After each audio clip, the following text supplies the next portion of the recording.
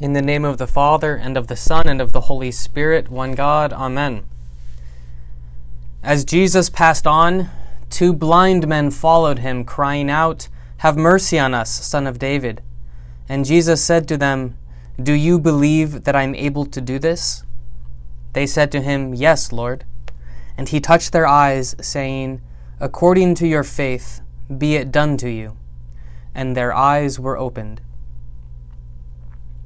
This is the portion of today's gospel reading I'd like us to focus on today. In it, we learn something very important from the words of Christ that we would do well to understand and remember. God works in our lives only as much as we open ourselves up to receive Him. This is what we call faith. It's not about remembering facts and figures about the church, but it's primarily a relationship of knowing another person, of knowing God and being known by Him. Time and again in Christ's interactions, not only today's, we see that the faith of people is what heals them. Perhaps better put, their faith is what opens them up to receive God working in their lives. The servant of the centurion was healed because of the great faith of the centurion. Faith that Christ says He didn't even find among the faithful people of Israel. Christ tells the woman with the issue of blood that her faith is what made her well. The daughter of the Canaanite woman was healed because of her mother's faith. Christ tells each of these people that He's amazed by their faith, and that it's their faith which makes real the miracle they sought so desperately. Their receptivity to God working in their lives was key. Coming back to today's reading, we encounter 2 men who sat in darkness, as though a curtain was covering their faces. Let's put ourselves for a moment in the shoes of these men who were seeking healing. Feel free to close your eyes as we do this. They have no sight. They walk around in near or complete darkness, challenged to live in their society. They probably were the recipients of bullying, both emotional and physical. They were judged as being blind because of their sin. They were ostracized and shamed and viewed as second class. So these men heard about the amazing things that Jesus was doing to heal people. And so when He passes by, they call out to Him to have mercy on them. They reached out their hand to the Almighty God for help. These men did not have the words of St. John the Evangelist, but we can see their faith that this God, as we know, is the light of men. And the light shines in the darkness, and the darkness cannot overcome it. These men sat in darkness and reached out for the God of light to illumine their lives.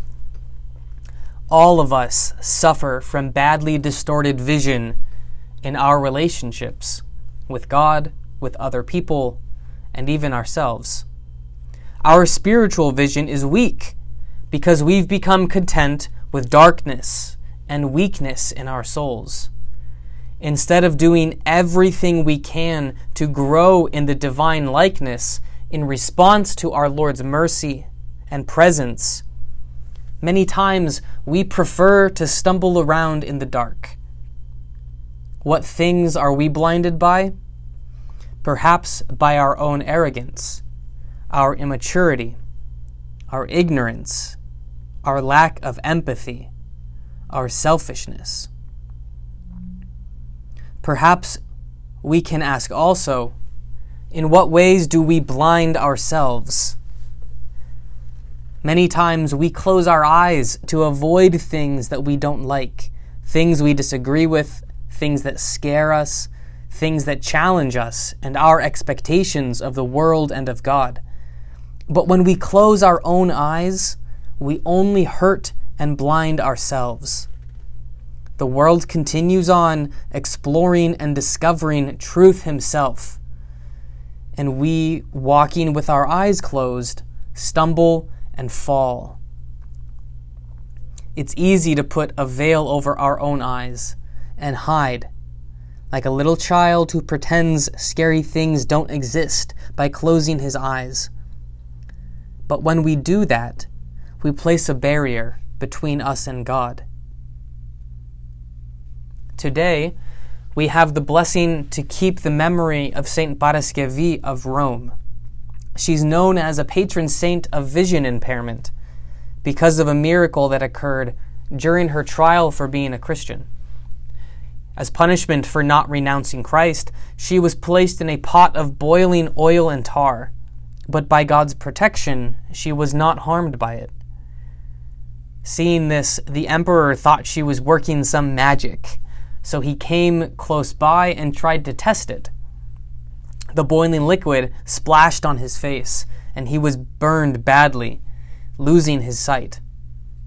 Saint Paraskevi stepped out of the pot and walked over to the emperor and compassionately told him that the only one true God, the God of the Christians, could heal him. Upon realizing and accepting this truth, he received his healing. His spiritual eyes were opened to understand the truth and the power of God, and only then were his physical eyes healed. We must learn this lesson. If we call out to God in humble faith and repentance, He will restore our spiritual vision, as surely as He healed the eyes of the blind men in the Gospel and Saint Paraskevi's torturer. We can be sure that those men on the side of the road were not expressing a casual emotion by calling out to him to say hello, but instead they were opening the pain of their lives for healing with every fiber of their being.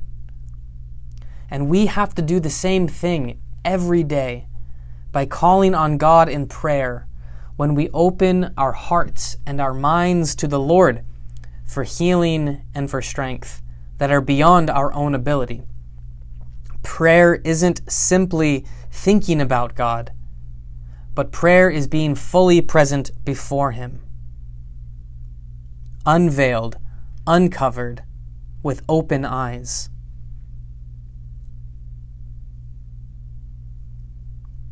Prayer is true spiritual knowledge of God, not simply having religious ideas or happy feelings.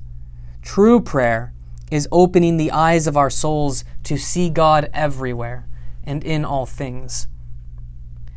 In the same way that we can't expect a room to be full of light unless we uncover the windows, we can't expect the eyes of our souls to be illumined unless we offer our lives to God in prayer.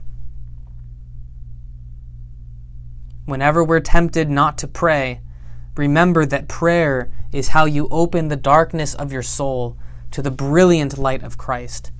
It's how, like those blind men, you present yourself in faith for His healing. Prayer is how we can see God in everything, everywhere present and filling all things. There's a saying that I love. Those who place everything in God's hands eventually see God's hand in everything. That is to say, the people who place every fear and every uncertainty in their lives in God's hands, those people eventually can see, as a teacher of mine called them, the paw prints of God all over their lives. Prayer is the most basic practice of the Christian life, and absolutely necessary if we want to stop wandering around in the dark. It can be as simple as calling out to God for help. And when we open our hearts to God, filled with faith in Him, we may too find our healing, find our restoration of health, of body and soul, and see God working in our lives and guiding us to His heavenly kingdom. Amen.